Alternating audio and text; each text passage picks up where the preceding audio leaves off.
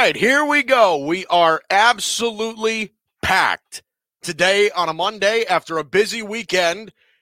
This is Guido's Gridiron Blitz on the Landry Football Podcast Network. I'm Mike Guido here with you. It is great to have you with us. A busy weekend. Hope you had a great Thanksgiving. Spent a lot of time with your family. Hopefully you got stuffed just like I did. Got back from upstate last night, back here today. No show on Friday. We're going to try and make it up today here on this Monday. Again, it's great to have you in on the Landry Football Podcast Network. Guido's Gridiron Blitz. I'm Mike Guido here with you.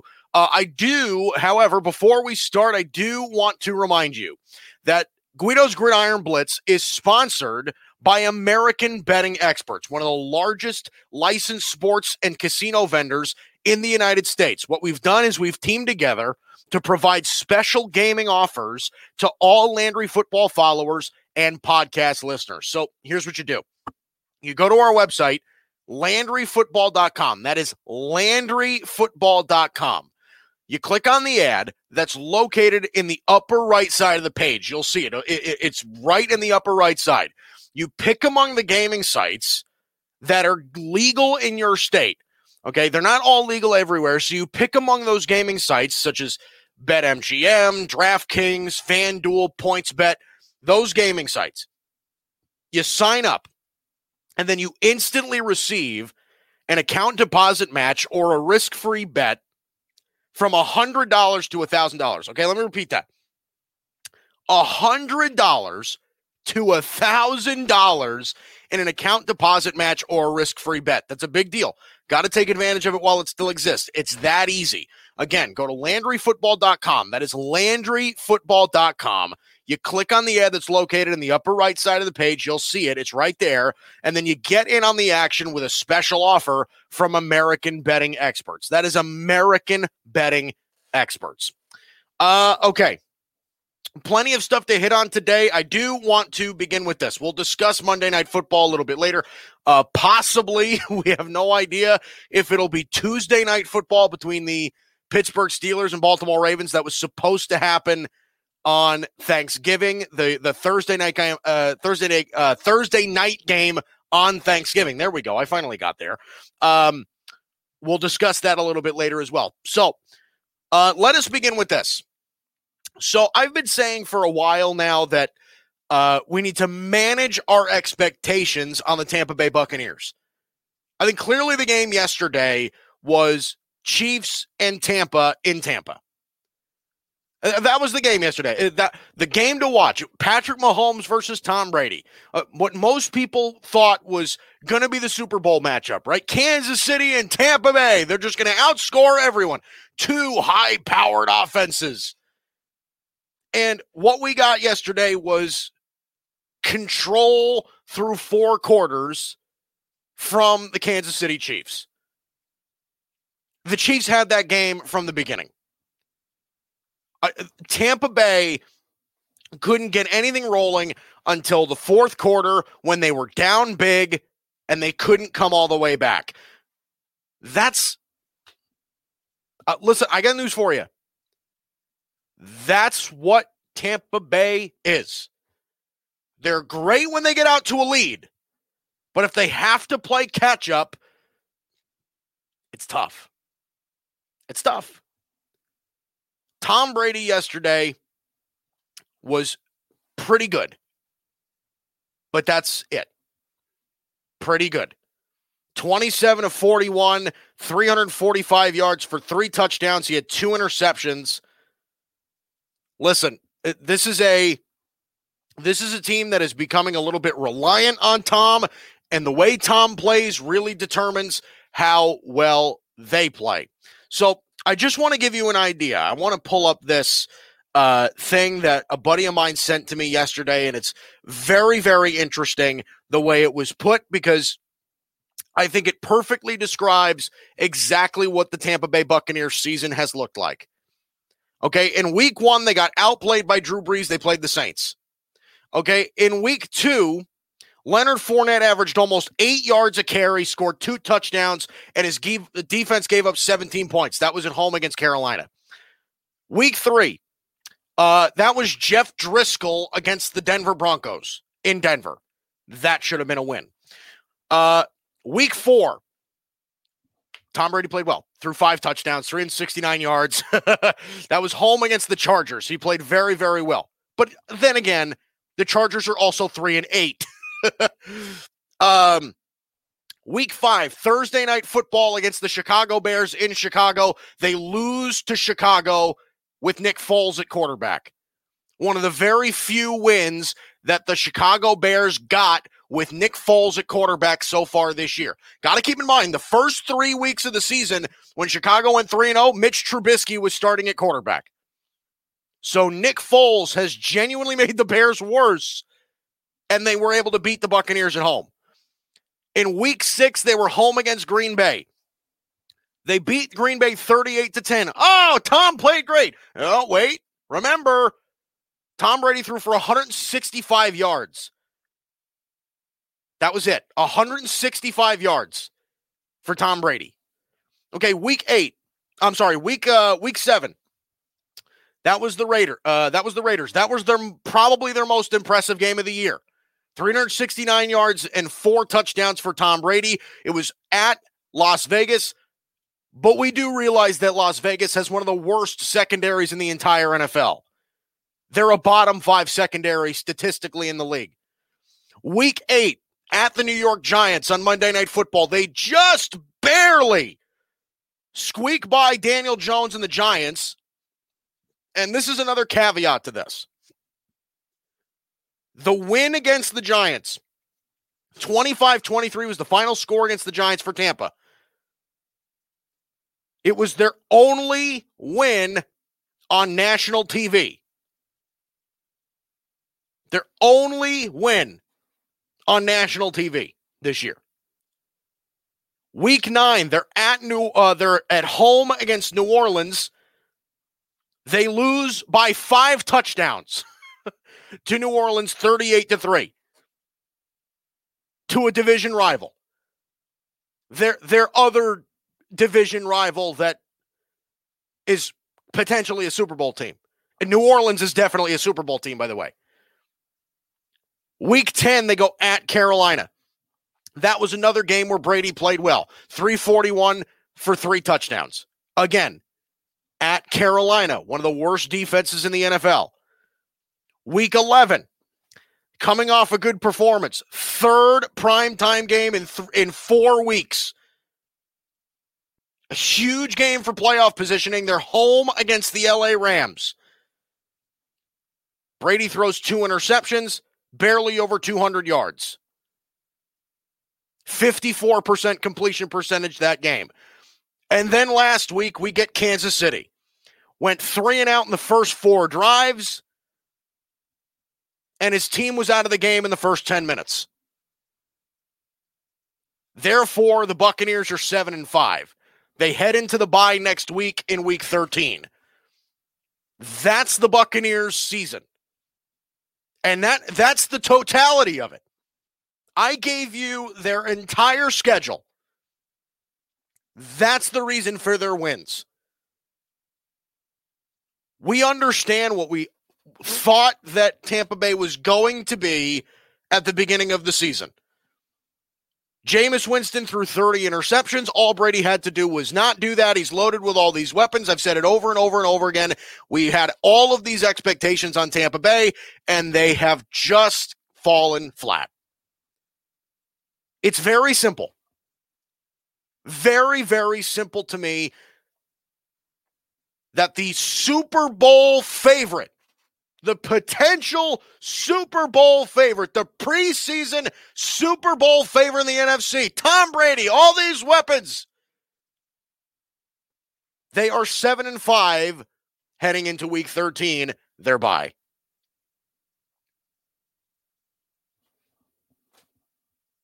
Guys, I don't know what to tell you. But this is exactly what they should have been. All of the lofty expectations at the beginning of the year were exactly that. Lofty. Look, when you have a quarterback that can't operate the offense. This is something that I heard. I heard something earlier today, and it's amazing to me that people think this way. It really does, because they will make excuses, any excuse for him, for Tom Brady. It's unbelievable.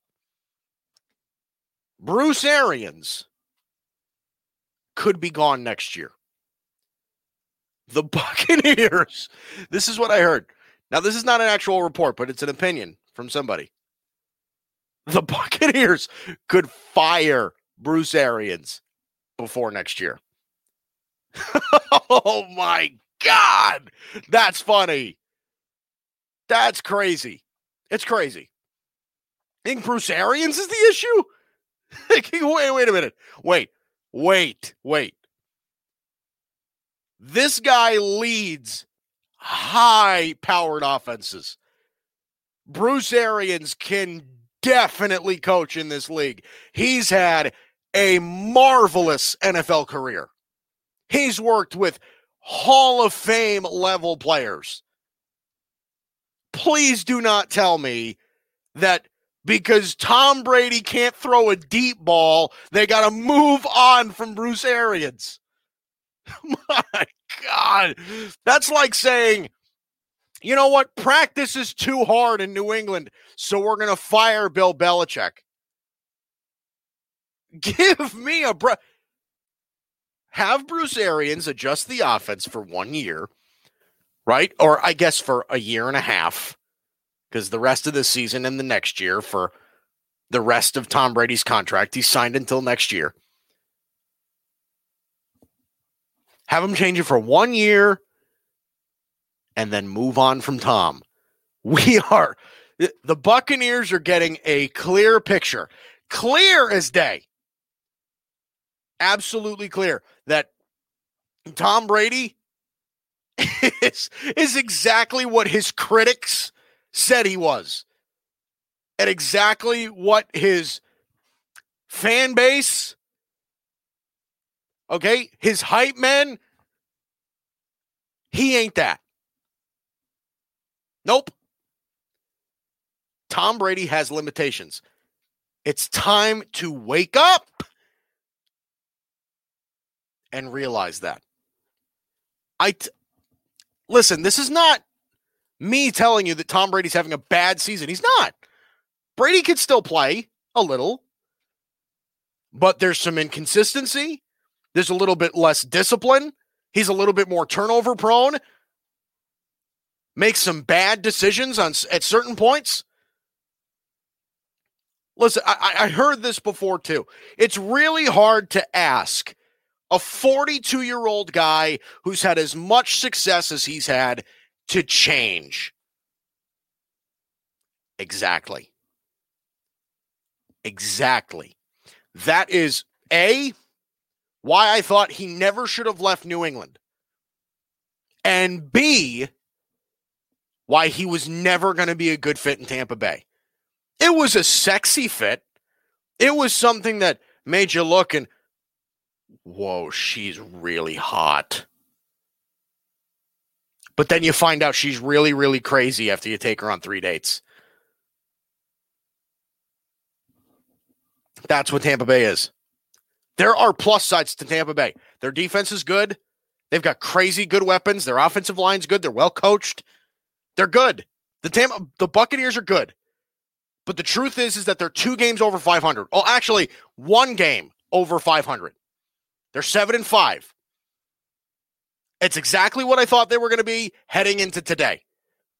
They are 7-5. They are not competing with teams like Kansas City. They're not. So, again, another example of why we need to manage our expectations on the Bucs. Very easy. Okay, let us shift to last night, Sunday Night Football. The Green Bay Packers beat the Chicago Bears 41-25 in Green Bay. Chicago's not any good. Look, they got off to a really great start. what did they start out? They started out 5-1. Look, the Bears started out 5-1, and they've lost 5 straight games. They are not a competitive football team this year. And I think most people agreed that they were a fluke, that the Bears were a fluke, but we'll discuss the Bears in a second.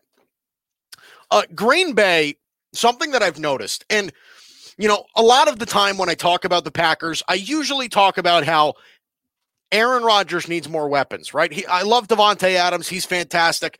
Aaron Jones in the backfield is a solid running back. But listen, if those guys are getting double teamed or they're just not having a great day, Aaron Rodgers has nowhere to go with the football. He's got to work really, really hard to get guys open because there's not a lot of natural talent left on offense. There's a big difference between guys that can play and guys that have natural talent. Okay, Allen Lazard can play. Marquez Valdes-Scantling can play. But they are, I would say, average to below average wide receivers in the NFL if they had any other quarterback throwing them the football. Aaron has to work really hard to make them look good. And it's fooling the front office of Green Bay. That's usually what I talk about. They need to provide Aaron with more, especially as he gets older. But it really isn't about that now. Here's a fun fact about Aaron Rodgers. Aaron Rodgers, in his career, is below 500. He has a below 500 record when trailing after the first half. He's below 500. This is a first ballot Hall of Famer. This is, in most people's eyes, the most talented quarterback they have ever seen in their life. He's below 500 when trailing after the first half. Look, that's bad. And what last night showed me, again, is it follows the trend of what the Packers need to do in order to win football games. They need to get out to a very early lead. They need to step on your throat and not let go for the rest of the game. If they get a lead, the Packers are hard to beat. If you can get a stop on the first couple of possessions for the Packers, then you're going to have a pretty easy time. Something that Aaron Rodgers has, and, I talked about this earlier, social media is growing and there's way more games on television now. The broadcasting is more in depth. You're getting bigger, more analytical voices in media, and all of the tape and replay and everything like that. You can get close up camera angles. All of that is getting clearer and better by the day. We can analyze these athletes better than we ever have before. So we're noticing now the weaknesses that maybe we haven't noticed about certain players in the past. One thing that we can draw to a conclusion about Aaron Rodgers is that he is extremely passive-aggressive. He is somebody that if things don't necessarily go the way that they're planned, Aaron tends to give up. He tends to give up. It's very, screw this. After the first half, he's down by 2 touchdowns. Aaron is more than capable of making comebacks in games. Have you ever? Of course you have. Of course you have watched him play. Of course you have seen the things that he can do. Of course you have seen the throws that he can make. Aaron is and look, maybe Patrick Mahomes would have to say something about this, but Aaron Rodgers is the most purely physically talented quarterback that anybody has ever seen. His mobility, his accuracy, his arm strength, his quick release, the way that he reads defense. Aaron Rodgers is naturally brilliant. Naturally brilliant. And something tells me that, and I'm not saying that he didn't work hard, but Aaron Rodgers, probably did not have to work as hard as some of these other guys who aren't as naturally gifted. That's just a fact of the matter about life, anything. Okay, music, politics, school, okay, sports, anything. Some people are just born gifted. And they still got to work. They still got to work to get great. They're born with the gift. They're not given the gift. They still have to work for it, but they don't have to work as hard to get to their peak. Okay, Aaron Rodgers is naturally gifted. So for somebody that's had as much early success, as much early praise as he's gotten, is it hard to understand to see if he's a little, maybe I'm not using the word right, but spoiled? Things don't necessarily go his way. There's a reason that Aaron doesn't come back in games. It's not talent. Okay, just use process of elimination. That's it. Okay, we learned this in grade school. Process of elimination. You're given a list of reasons and you say, okay, well, it can't be this. It can't be this. It can't be this. It can't be this. So even if you don't know that it's that, it looks like there's a high possibility that it's this because it's the only one left. It's the only plausible option left. Okay, you got two choices here with Aaron. Why doesn't he come back in games? Is it because he's not talented enough? No. He's the most talented quarterback ever. Is it because he's not all the way in here? In between, the temples? Is he not mentally tough enough? Does he give up? Does he just quit halfway into the game? Possibly. There's no doubt that Aaron has a ton of talent. But the Packers won the game yesterday against a pretty good Bears defense because early on in the game, they took control. And I know that this applies to a bunch of teams, but it seems to apply overwhelmingly to the Packers.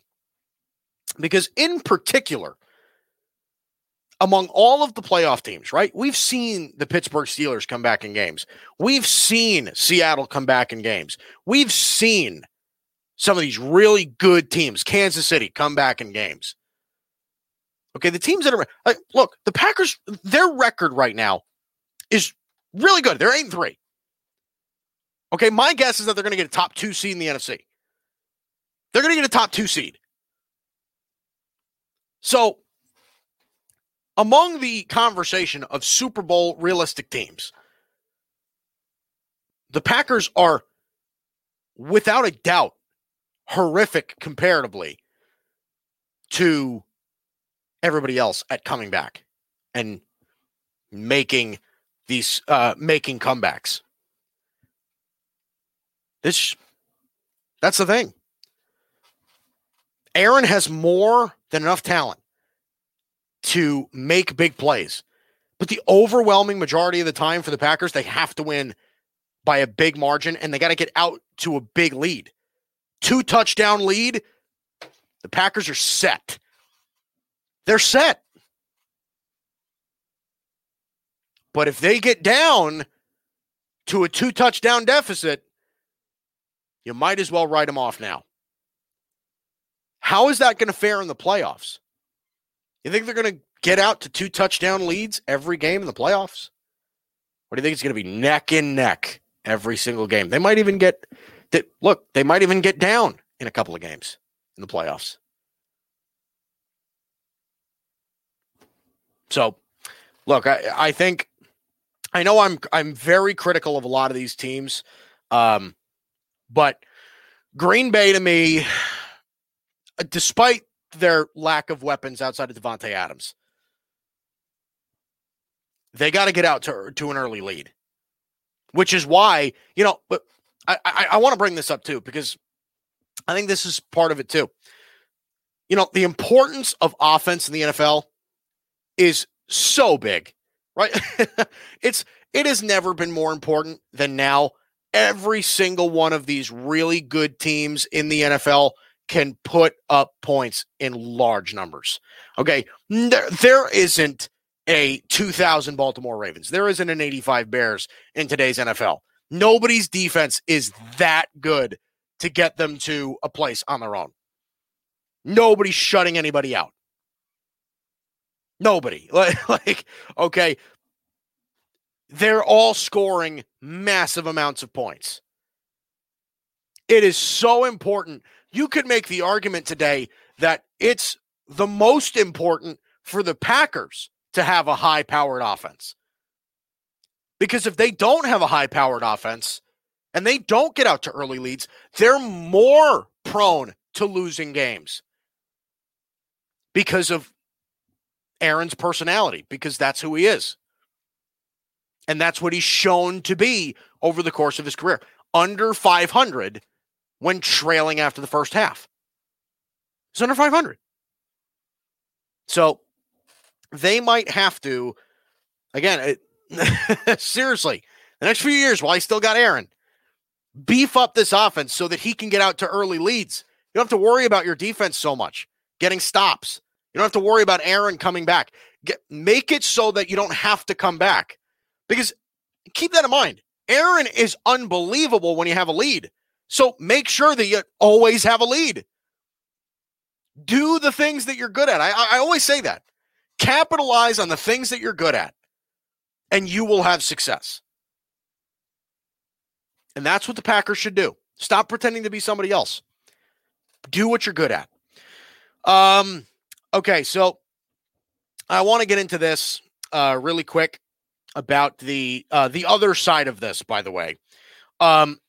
So the Chicago Bears, they were on the losing side of last night's game, and they've really kind of fallen apart, haven't they? They really have. This is not – the Bears are not a great football team. They really are not.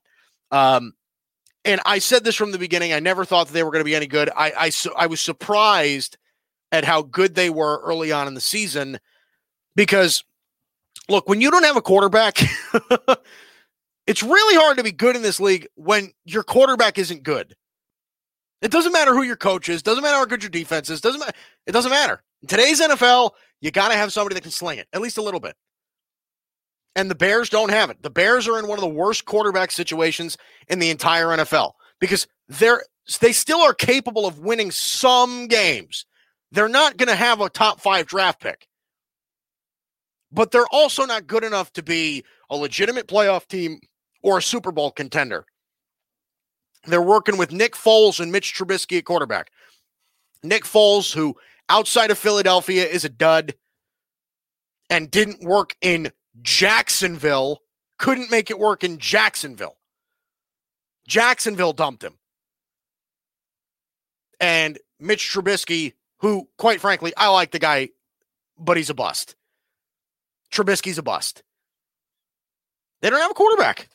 So a lot of talk now about the Bears is the future of their coach, Matt Nagy, and their GM. Right? Do they need Ryan Pace, right? Do they need to get rid of Matt Nagy and Ryan Pace? Because it's time to move on. Okay? The Jaguars just fired their GM, Dave Caldwell. He's gone. Goodbye. Bob Quinn and Matt Patricia, the coach and GM of the Detroit Lions, just got fired. The Texans fired their head coach, Bill O'Brien, not too long ago. Dan Quinn, the head coach of the Atlanta Falcons, was fired. So people are saying, well, the Bears, they've lost 5 straight. It's getting really ugly. They don't have a quarterback. Is it time to move on? And Matt Nagy called out the Bears, called out the personnel, called out the players after the game last night. Said, quote, have some personal pride. Have a freaking sense of urgency. Yesterday was flat out embarrassing. He said, you better have some stinking fire. Enough is enough. You know, I love it. Oh, man. I love that. No. Off the table. Firing Matt Nagy is off the table. It's not. It's not on the table.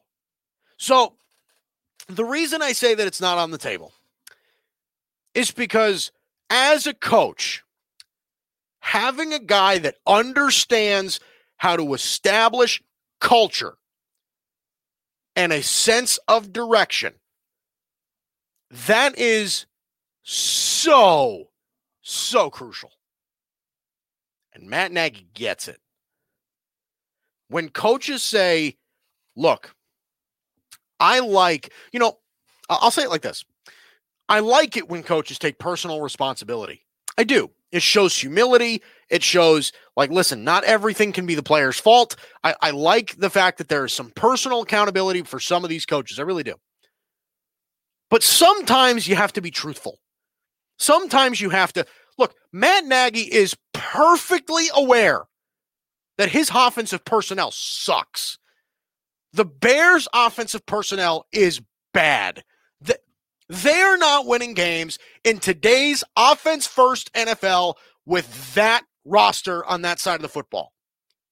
They have a good defense. They do. D-line, secondary, linebackers. The Bears' defense has it figured out. That's a playoff defense. But they can't score points. They can't move the football effectively. They don't have the quarterback. They're very average at running back. They don't have great wide receivers. Their offensive line is meh. The only thing that I think that the Bears have going for them is Matt Nagy as an offensive mind. I think Matt Nagy's a really good offensive mind, good offensive play caller. That is all they've got. That's it. And I think that he's good at establishing culture. So I like that sometimes he says to the media, he says to people, that game wasn't on me. Our players played with no heart. They played with no heart. Light the fire under your rear. Can you get something going, please? I like that. I like the fact that he's doing that. Because coaches take the brunt of the blame, quite frankly, too much. They do. There are times when I watch football games and they're saying, listen, it starts with me. I didn't do a good enough job. We didn't go in as prepared as I wish they would have. Coach, I watched all 60 minutes. Okay? I watched all 4 quarters. That game wasn't your fault. The game plan was fine. The players dogged it. Sometimes you have to hold your players accountable, even in front of the media, and even if it makes the players mad at you. Because guess what? Tough. That's life. Sometimes you get embarrassed, and sometimes you have to learn from the embarrassment. The Chicago Bears not only don't play with any fire, but they don't have enough talent. The Bears need a quarterback. The Bears need wide receivers. The Bears need offensive line help. They need all of that stuff on the offensive side of the football. They've invested so many resources into their defense. It is time to address the other side of the football. And it is not Matt Nagy's fault. It's not. They whiffed on a quarterback. That changed everything for the Bears. They whiffed on Mitch Trubisky. It happens in the NFL. You don't hit on everything that you do. You don't hit on every draft pick you make. You don't hit on every free agent that you sign. You don't hit on every coach that you sign. But I think the Bears did this time. I like Matt Nagy a lot, and I think his offensive play calling is brilliant. I really do. But when you don't have the players that can execute that game plan, it's really hard to play. It's really hard to win. I hate to break it to you. It's really, really hard to win. So I am all in. I'm all in on Matt Nagy. I am all in on what the Bears coaching staff is doing. I don't think it's their problem. Quite frankly, this is entirely a player thing. I am all in on this. Okay, coaches that establish culture work in the NFL. Excuse me. Look at, I know their record stinks, but you see how hard they play? Look at Joe Judge with the Giants. They don't have talent either, but they play hard. The Giants look like they're going to win the division. Seriously, the Giants look like they are going to win the division. Okay, look at Matt Rule with the Panthers. They play hard every single week. Ron Rivera with Washington. Have you not? Look, the Washington, their team, their name is the football team. They should be the most embarrassing team in the whole league right now with how much dysfunction that they should have. Is Ron Rivera making them look like that? Absolutely not.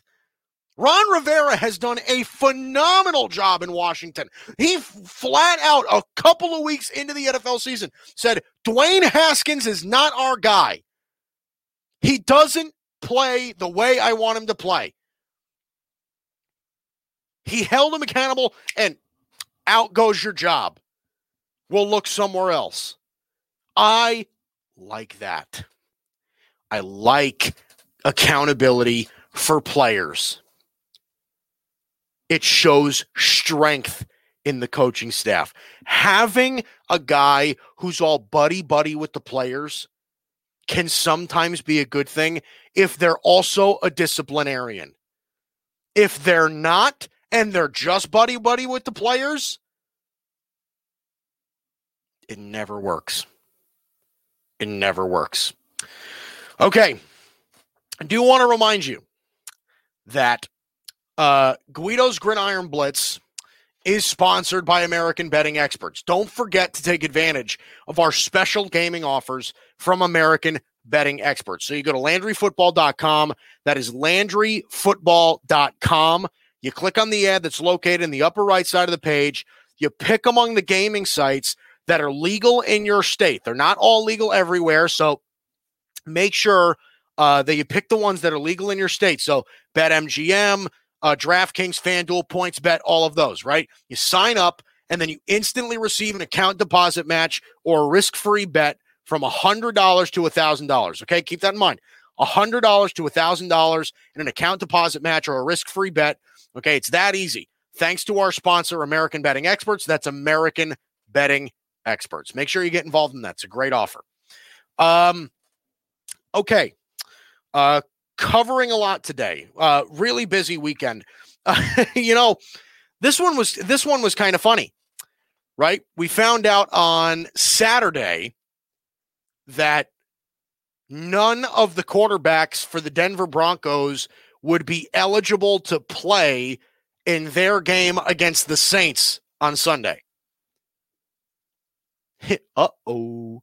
Look, the Broncos were destined to lose that game anyway. The Saints are really, really good, and the Broncos are not. They're just not. So I left a lot of Broncos fans and a lot of people saying, guys, why aren't you rescheduling our game? Hello? Because they rescheduled the Raven game, right? Right? Lamar Jackson could play. So they moved him. They moved their game. But they didn't move the Bronco game. And, I think I know really what the reason is for why they didn't do that. Because why would the NFL overcomplicate it for something that is so easily going to go one way? The Saints were going to beat the Broncos. Whether Drew Lock was playing quarterback for the Broncos or not, the Saints were going to win that football game. And the NFL said, look, we're just not going to bother. You're on your own. And the Broncos were like, what? What? Wait a minute. We deserve a chance to win the game too? Yeah, but you're not. So whatever. That was it. That's it. I'm telling you. Okay, there's this old thing. Okay, it's like the same thing with coaches in football teams, right? Okay, if your best player dogs it in practice, You say, yeah, pick yourself up next time, okay? Come on, show some effort. If the third stringer dogs it in practice, you cut him because he means nothing to you. Your star player means a lot to you, so you keep him around. You give him a little bit more leeway. But if it's the backup and you don't really care about him, you'll just, goodbye. I'll see you next time. Or maybe not, because you're cut. That's the reality of life. That's it. That's the reality, man. I do find it extremely funny that they would keep the Broncos game in place, and then they would move the Raven Steeler game to Tuesday because that's going to be a good one. That might end up as a Steeler loss, right? Like, I had a buddy text me who's a diehard Broncos fan say, this is this could possibly be, telling of the ownership here. Well, what did he say to me? He said, honestly, this is the NFL's way of saying, hey, Denver, get your stuff together at the ownership level because your successor, Brittany Bolin, who is in charge of your COVID task force, cost you your quarterbacks for today. Right? It's very possible that they were just like, well, listen, you didn't follow the guidelines, so have fun losing and have fun playing nobody at quarterback. And I feel bad for that guy, Kendall Hinton, man, because look, a month ago, he was working in sales at some point, at some place. Now he was on the practice squad for Denver as a wide receiver, and then he comes in and he completes one pass. I feel bad. I really do. One pass, Noah Fant, 13 yards. I do. I feel bad for that. But look, I got to be honest with you. I think the NFL they're trying to set a precedent, which I like. Okay, what they've done to restrict the COVID and everything like that, for the most part, it's worked, right? We haven't really had that many outbreaks. We haven't had a serious case or anything like that. We haven't had a ton of cases in the NFL. What the NFL is doing to protect themselves from COVID is really working. It really is. But the and I know that, it gets annoying, right? Because, we just want to see the games get played. And, we were annoyed that the Steeler Raven game got moved because we were all planning on just sitting there full of pumpkin pie, watching football and just sitting there like a bunch of potatoes, just watching football all day. And then after the Cowboy game, you had nothing to watch. So, yeah, I get that we're annoyed, but I got to give the NFL credit. What they're doing is working. So you can't really complain about it. So if the NFL says, listen, look, Drew Lock and whoever else is in that quarterback room for Denver, they broke the rules. We're just going to, Brett Rippon and guys like that, we're just going to whatever. Okay, we're going to punish you. They were contact traced to Jeff Driscoll, and we're not going to let you play. And you're just going to have to live with it. And the Broncos are saying, hey, what the hell? And the NFL's, look, we don't care. Do a better job. Look, even Vic Fangio, the head coach of the Broncos, said, look, I'm disappointed in my quarterback room. They broke the protocol. They put the team in jeopardy. They cost us this win. And I like that too, because again, it's player personnel accountability from a coach. And they're not afraid to say it. Vic Fangio is not a guy that likes to beat around the bush. He tells you the truth. I like that. So, but honestly, if you want my honest opinion on why the Broncos-Saints game was forced to get played, it was because the NFL didn't want to waste their time moving a game that was definitely going to have one outcome. The Saints were going to win that game. Didn't matter. The Saints are the best team in the NFC, and the Broncos are going to get a top 10 draft pick. Okay, it's that simple. Now, could Denver have miraculously beaten the Saints? Yes, I suppose they could have. But let's be real. The overwhelming possibility was that the Saints were going to beat the Denver Broncos just like they did, and it wouldn't have made a difference if Drew Lock had played quarterback or not. Okay, maybe it wouldn't have been as much of a blowout as it was, but it still would have resulted in a Saints win. And the NFL was just like, look, tough. The Broncos are not relevant this year, so we're not going to bother moving your game. Do not be surprised if that happens again this year. Okay, if some other mistake like this happens, like with Denver, and it happens with Jacksonville, or it happens with the Jets, or happens with, Cincinnati. Don't be surprised if they're just like, look, you're just going to play anyway. Because, quite frankly, we don't really care about you this year. Sorry. We don't really care. So, don't be surprised if that happens again. I really don't think it had much to do with, we're going to punish you. Not really.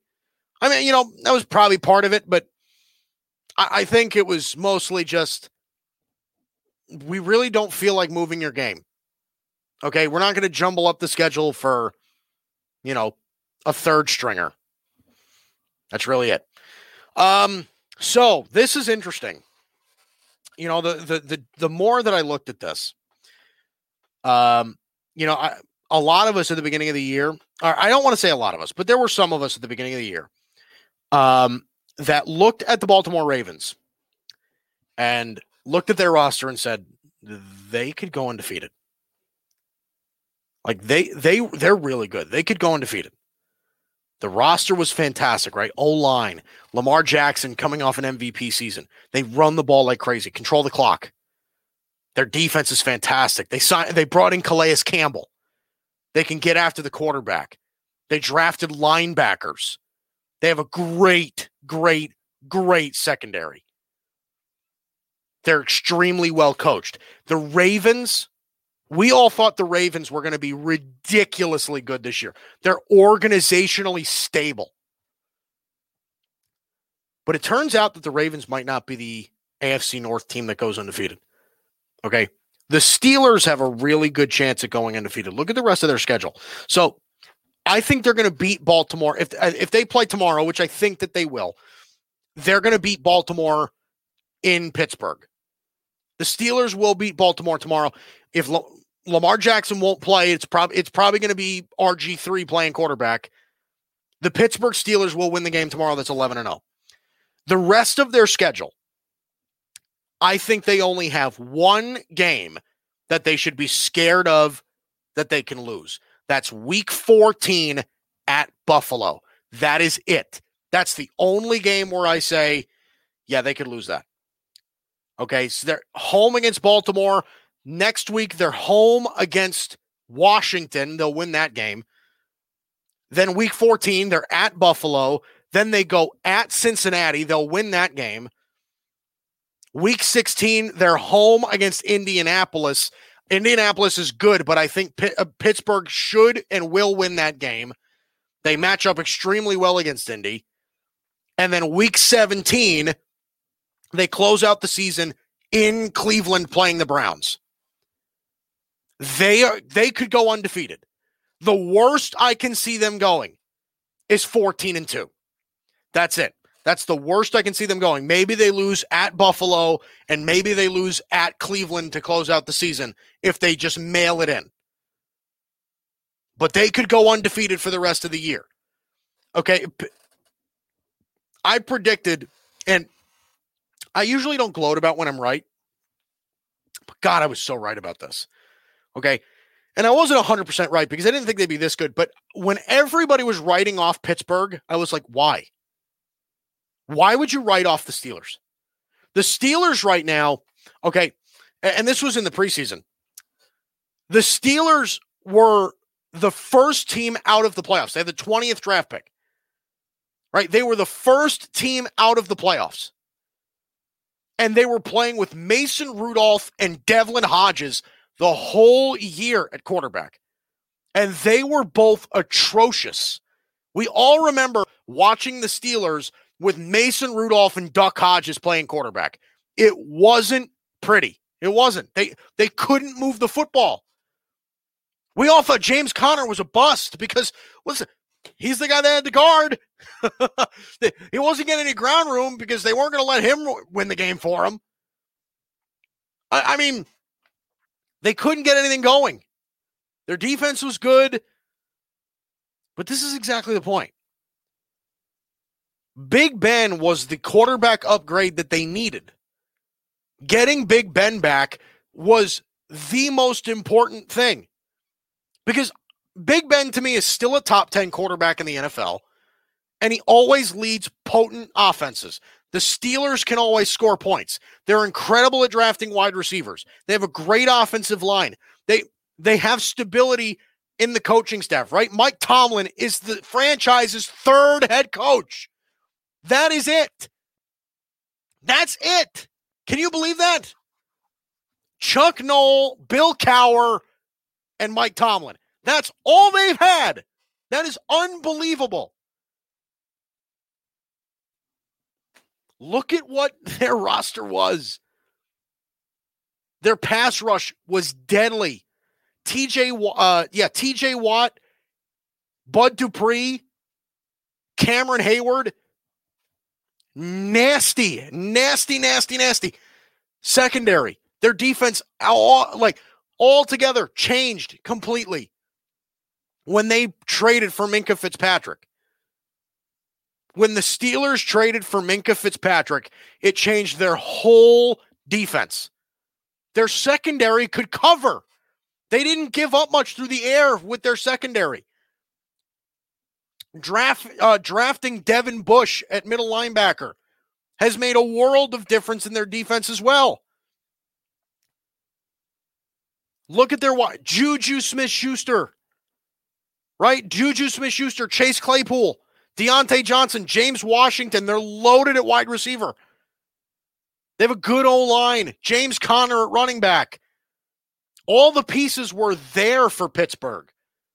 All they needed was the upgrade at quarterback. We should not be surprised by how good the Steelers are because imagine if Big Ben was healthy all of last year.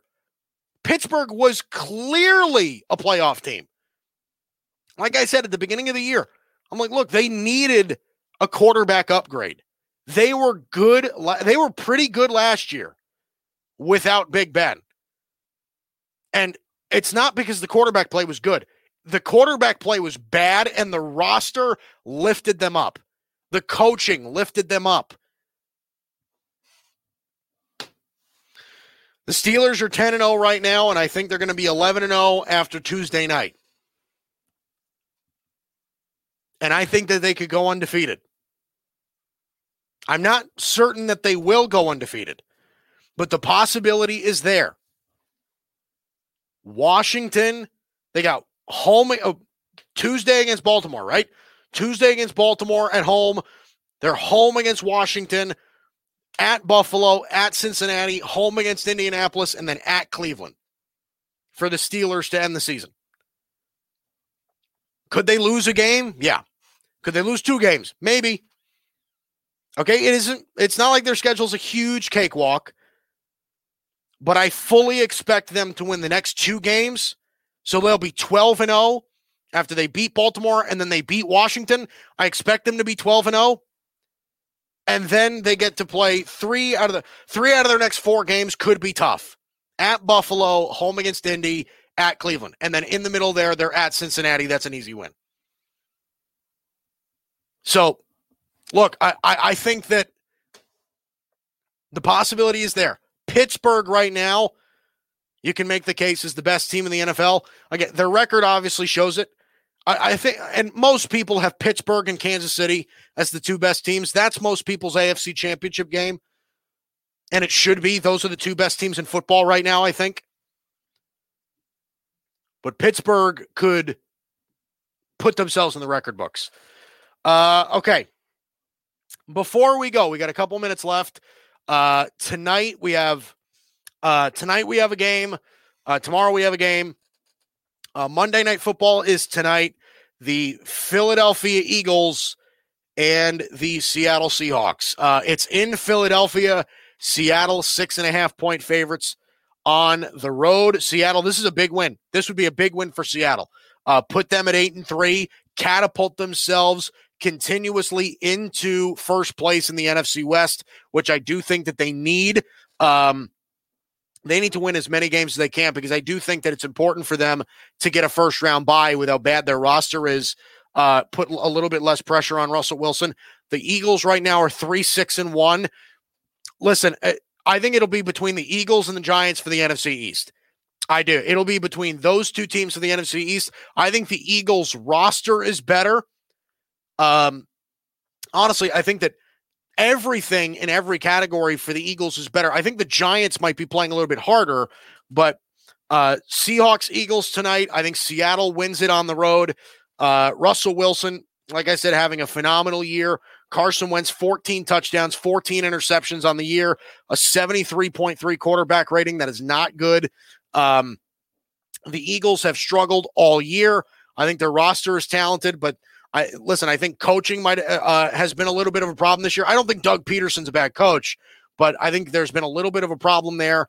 And Seattle's just more put together. Seattle ain't perfect. They're not. But with the season that Russell Wilson's having and the season that Carson Wentz is having, it's really hard to pick the Eagles in this situation. Now, the Eagles have a tendency to win games that they're not supposed to win at certain points. This could be one of them.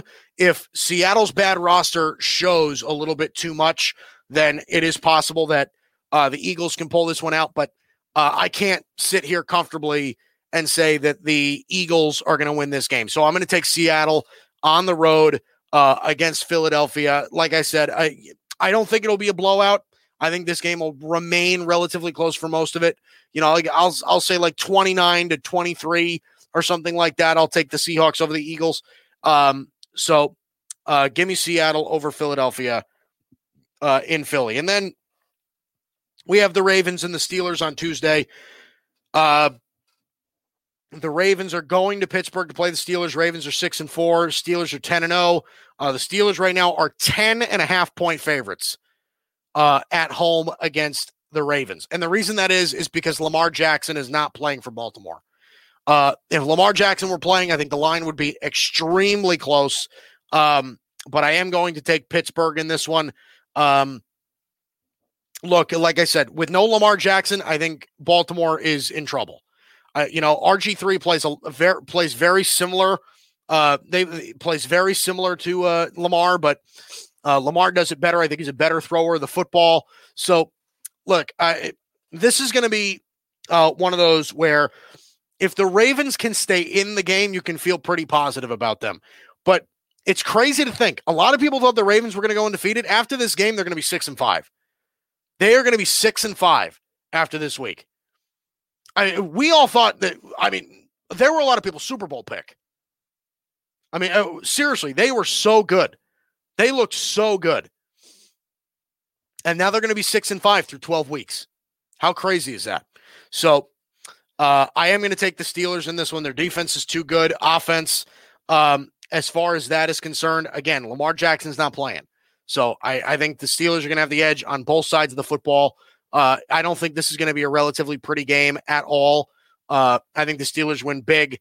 It'll be in the 30-10 sort of range, something along those lines. Again, Baltimore's roster is really good. RG3 is not going to be able to carry them against this defense. So, but okay. Thursday Night Football is going to end up getting moved for next week. It's getting moved to Monday. So we'll have time to discuss everything on Friday. So as for us, this is Guido's Gridiron Blitz on the Landry Football Podcast Network. I'm Mike Guido here with you. Had plenty of stuff to cover today. Make sure you look back on it on LandryFootball.com. You can catch all of us here. Hope you had a great Thanksgiving weekend. We'll see you.